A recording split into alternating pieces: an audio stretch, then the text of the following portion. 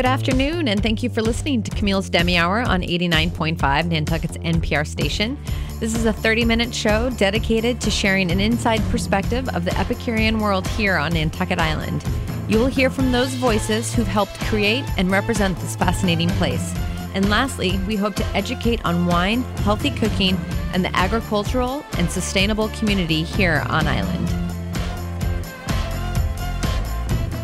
Good afternoon, everybody. This is Camille Broderick, host of Camille's Demi Hour. On the show, we interview a lot of different people within the food and wine industry, especially those who are local and involved in this community. However, I do like to interview and speak to people that I have connected with and that have a relationship to Nantucket. And with us today is the legendary winemaker Alessia Antinori from the House of Antinori, one of the oldest, or perhaps the oldest family-owned business on the planet. Do you want to say something about that? Is that true? Why don't we start there, Alessia? Hello to everybody. It's a great pleasure to be with you today. And yes, we are quite legendary family, especially because of the history, I would say, because we go back more than 600 years of involvement in the business. And I'm part with my other two sisters of the 26th generation. And we are very, for us, it's a huge responsibility, but also a big challenge to try to transmit our values to the future, maybe, who knows, 26 generations. So 26 generations is almost overwhelmingly impossible to conceive that something can last that long. Is it true that it is the oldest business? I would say one of the oldest businesses within the same family with the same name. It goes back to the year 1000, almost 1100, when one of our ancestors was a silk producer at the time and decided, and was living outside the city of Florence, and decided that he wanted to live inside the walls of Florence. And they started to, at that time, to be merchants of wine, because who was really producing the wines were the priests in the countryside. And they were producing the wine and then drinking the wine, and whatever remained, that wasn't a lot, we were trying to sell it in the city of Florence. So at the time, we entered in 1385 the wine guild, so the Arte dei Vinatieri, with our family ancestor called Giovanni di Piero Antinori. And what year was that? That was 1385. It's just incredible to think that Leonardo da Vinci and all these great masters could have been drinking this wine. Isn't that wild? It's true, and it's quite strange. And the fun thing that I always say that is interesting is that at the time, if you go to Florence now, you can find these little windows called finestrelle, and basically when you go to inside the small roads of Florence, you find these little windows and we have one in Palazzo Antinori, which is our building, on the side of the road. It was the way to sell the wine, because from the inside of the building, you could sell the glass of wine to the people who were walking on the little streets of the city. So we were certainly very involved at the time, more being merchants, but we were also very involved in the arts. And as you mentioned, great artists and architects and great Renaissance people. Our family was involved, obviously, in the wines, but also in the arts. How do you think the business has survived so many generations? What was the magic? We maintained it in the family, transmitting the values that we have been always taught from ourselves, but to my father, my grandfather, my great-grandfather. And we knew since the beginning that we were very privileged, and we wanted to transmit all this to our future generations. So I think this, which is probably more natural in a city like Florence, which, is a city that we have been always surrounded by beauty and by history. It's probably more natural, and we managed to maintain it, which is probably one of the most challenging things that could have happened in the last many generations. Yeah, to pass on philosophy and tradition and that appreciation, do you have that moment when you realized what your family and what the name Antinori meant on a global scale? Absolutely. I think that, as my father always mentions, we have been always surrounded by beauty, and you don't appreciate it until really you don't go outside your town and where you're coming from. You appreciate it when you live abroad also. And for me, it happened many times because I was living in Asia for many years, looking after the exports and marketing of our family company, and also in when I came to the U.S. So I think there you appreciate it, because if not, you live in it and you grow up in it, and you never really give that value that it is of, because you have always been used to that. Yeah, exactly.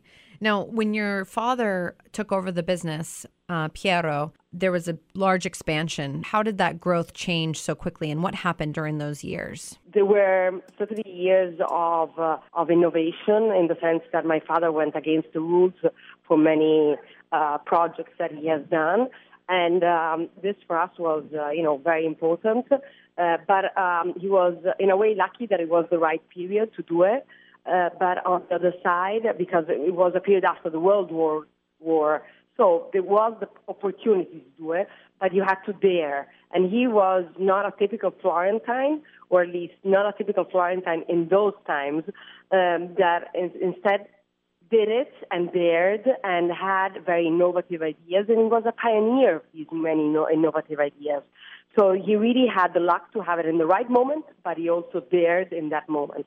So, for example, this is when he created Sassicaia and these Italian wines that were outside of the rules and the varietals that people were typically using. Yes, he created in reality the Tignanello and the Solaia. Sassicaia was created by one of my cousins. My father created the Tignanello, which has been a very important wine because it really signed the renaissance. It was the turning point of quality in Italy, especially for the high-quality red wines, because Italy was known before that to be producing more quantity than quality. And this was a very important moment for us, but for the Italian image of high-quality red wine. With the Tignanello, he went against the rules and he preferred to produce a wine that was of higher quality, but it was called Vino da Tavola. So it was declassified from a normal Chianti Classico. Because of the varietals? Because of the percentages of the varietals, and so it was only a 5% more that it was admitted, but he introduced the Cabernet Sauvignon and the Cabernet Franc in the Chianti Classico, and those weren't varieties that were known at all at the time, and he blended them with Sangiovese, which is the indigenous grape variety from the Chianti Classico.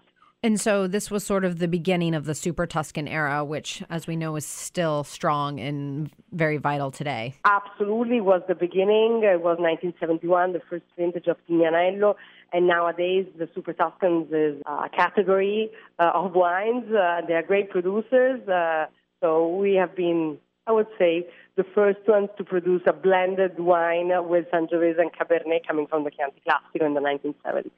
Another thing to add to the 26 generations of history.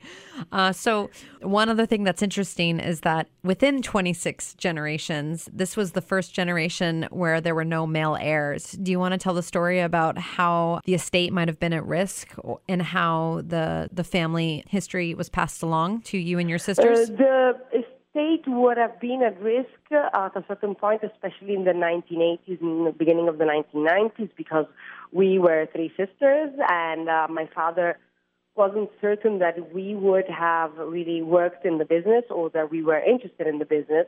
As it was normal at the time, we're talking about the 80s, many years ago, women involved in agriculture and winemaking, there weren't really many, if not neither one, probably. So it was very different. It would have been very different. So he wasn't certain about that, but then at a certain point, my sister Albiera started to work with him when she was immediately 18. She couldn't neither go to university, to college, because he wanted her immediately to work with him. And it was also an important moment because the company was really expanding at the time. So they were very important years. And then after that, it came quite natural. Also, we were never obliged. And we were involved in the company since since my sister Allegra, since she was 18, but even before, And myself, I went to university to do winemaking, and so after that, I was immediately involved in the company. So nowadays, it's more normal because women are more involved in the wine businesses. But if you go back so many years, I think for my father, it was, the question that the doubt that if we could be involved was certainly something that he had. But I think now he is very happy about what he has. Yeah, have female perspective and palate. Nowadays, there's the future generation, which is the 27 generation, which is not yet on board, but we have 4 boys and 2 girls. So we'll see if they will be involved, but certainly there are more opportunities because there are more men. So that could be interesting too. If you're just tuning in, you are hearing the voice of Alessia Antinori, the winemaker from the legendary Antinori family in Italy. She was just speaking about how her generation, that it's only female heirs now and what it was like to take over their family's business. So what are your roles and your 2 sisters' roles at the winery today? My oldest sister, Albiera, just became the president of the company. My father is still extremely involved in the company, but he took this decision, which was, I think, very intelligent, to do this transition during his lifetime. And so she is the president, and she has always been looking after the architectural aspects also of our new winery and all the marketing. My sister Allegra, who is in between us, she instead is a vice president of the company, and she has always looked after the hospitality in the new winery that we have built a few years ago, but also in our restaurants called Cantinetta Antinori in Florence, and then we opened a few others in Vienna, Zurich, Moscow, and we believe that the way to market Tuscan food with our wines is a very special way to, to show the Florentine culture. And then myself, I'm the winemaker. I've studied winemaking and vineyard management. Lately, I have been also looking after sales and marketing in Asia for many years, and then also in the U.S. Because I believe that since it's a family company, it's very important to know also different aspects of our company. And I'm the vice president too with my sister. Let's talk about the property within Tuscany, and then outside of Italy, and then abroad. You've invested and diversified your land and your winemaking. So do you want to explain and share with the audience where your other interests are in Italy and outside of Italy? So we are mainly from Tuscany, from the Chianti Classico, from where we own a few estates. But when my father became president of the company in the 1970s, he started also to concentrate in other areas, wine areas of Tuscany, like Montalcino, Montepulciano, and Bolgheri, to produce high-quality red wines.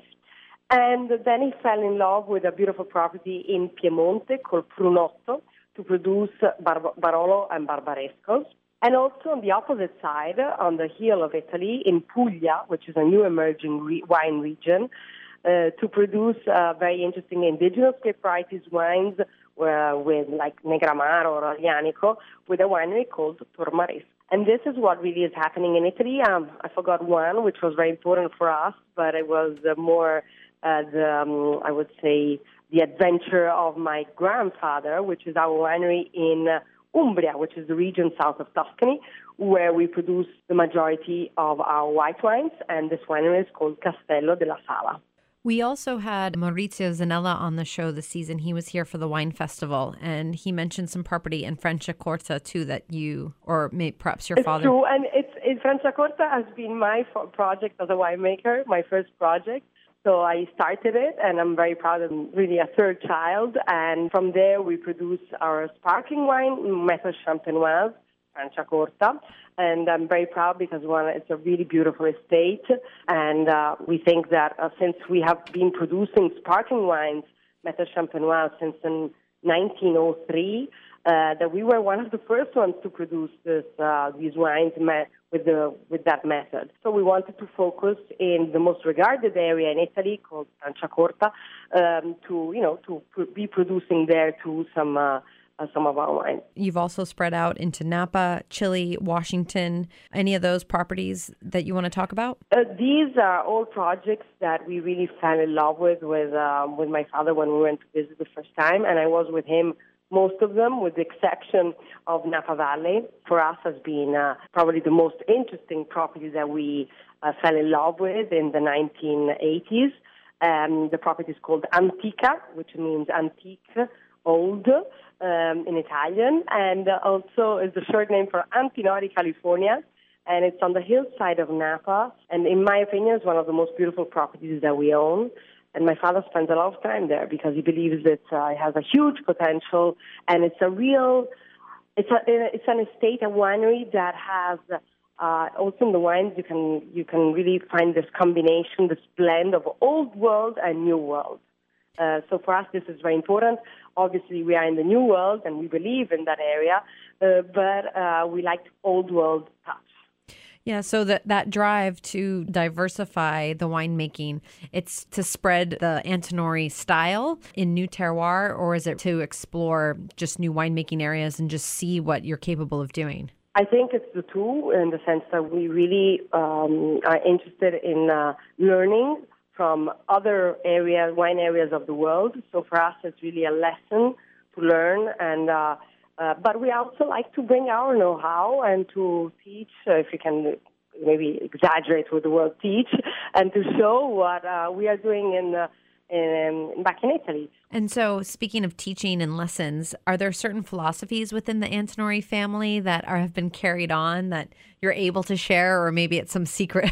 There's some secret code. There's no real secrets for us. Tradition and innovation are very important aspects. Tradition of the history of involvement in the family, and also innovation, because through experimentation, we really believe that that's the way to succeed for our wines, obviously focusing and being obsessed on high-quality wines and on the quality in general of all our wines, from our entry level to our more, important wines. So we believe that is very important, and to produce wines that have backbone, but also personality, also that are elegant wines. And another probably aspect that is one of the most important ones is that we are family-owned, and we believe that this is the way really to transmit values like passion, integrity, and quality from generation to generation. A lot of winemakers talk about those themes of tradition versus innovation, the old and the new, and currently with the new vanguard of new winemakers. What is your thought as a winemaker about tradition and innovation in your philosophy in winemaking? For us, it's something that is reflected in all our wines, from our entry-level wines to our most important wines. So there's always a blend of tradition and innovation in really all of our wines. So we totally believe in these two characteristics, and being family-owned, this helps a lot. And what about all the gatherings you and your family have had over the years? How many times you've sat at the table together? So we get together in our winery in Bolgheri, Val del Tasso, because we have there our family houses, and we spend there most of our holidays. So that's the place where we spend more together, because I live in Rome, and now a little bit more in New York.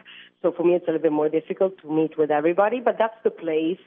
So we spend a lot of lunches and sometimes dinners, and we taste our blends of wines that we have to bottle. So very simply, we don't open big bottles. We try wines that we have to almost bottle. So it's the experimental wine. Oh, so your rituals at the table are obviously eating, maybe saying grace or giving gratitude, and then always tasting the newest thing off the line. Yes. It's very simple. We discuss about wine, about business, about my father's very curious to know always about the children, because it's the next generation. So for him, it's very important, and for us. So within your time in your role as a winemaker there, how have you seen the American wine palate change, and what are the greatest shifts in the wine industry since you've been a winemaker? I think that there's more and more interest in the Italian culture in the U.S. I think that there is a huge potential of an evolution in the Italian culture, which includes food and wine. It has changed a lot in the last 10, 20 years in the U.S., and I think there's more and more interest. It's very interesting, obviously, living in New York, you are more close to, many more opportunities, but I see that there are some regions that I would never have thought about before in Italy that could be interesting for, Americans. Instead, slowly, they're very interested. So I think that there's more interest, there's more knowledge, and so I think this is very interesting. Now there's more also fashion about rosés. In Italy, we are producing also very interesting rosés. So I think that there's a huge potential for the U.S. market, not only in the most important cities, but also in the secondary cities. If you're just tuning in, this is Camille Broderick, host of Camille's Demi Hour, and we are speaking with Alessia Antinori, the winemaker at the legendary Antinori Winery in Tuscany, Italy. And we were just speaking about the different trends in Italian wine in the U.S. right now, and it's growing into different regions. What regions do you think are sort of hot right now? You mentioned Puglia earlier. I've heard Campania is really on the cusp. Smaller regions like Lazio, obviously Sicily, but also Sardinia. I think, there's a lot of interest in the southern part of Italy. So I think slowly there will be regions that will be more known. But at the same time, the winemaking has reached a certain level that is at a sophistication that we'll enjoy. Or how do you think the timing's worked so well? I think that nowadays it's easy to produce a good wine, quite easy, especially in certain grape varieties. But it's very difficult to produce an excellent, unique wine. So that's the challenge. So we should all experiment more and try to really be looking forward to produce great wines that are unique and have a huge personality, and also maybe could have also be produced by indigenous grape varieties, which Italy is very known from, and I think that can make also the difference. And so what projects are you working on now? I know you mentioned Franciacorta, and also you are building a new winery that's more open to the public and for tastings. Is there anything else that's really on your agenda for this year? We are focusing on the Chianti Classico, which for us is very important, has always been historically very important, and the different expressions of Sangiovese. So we are going back to what has been done in the past many generations, and showing that there are different wines made from Sangiovese that are very close to each other, the vineyards, but can really give different wines. So we will be focusing in this generation on the Chianti Classico and on the Sangiovese. This has been so much fun. Alessia, I can't believe that our time is already up. Every time I speak to a winemaker, it's just never enough. There's never enough time. But I am excited to share that you will be coming to the island in the next week or so, doing some tastings both at Epernay and at Brix on the 20th and the 22nd. So that's exciting. Thank you. Thank you very much. I'm really looking forward to come back to Nantucket after so many years. Well, we'll be waiting for you, and we can't wait to meet you in person and to taste your wine. So thanks again for your time today, and we wish you continued 26 more generations of success. Thank you very much. Thank you for listening. This is Camille's Demi Hour on 89.5 Nantucket's NPR station.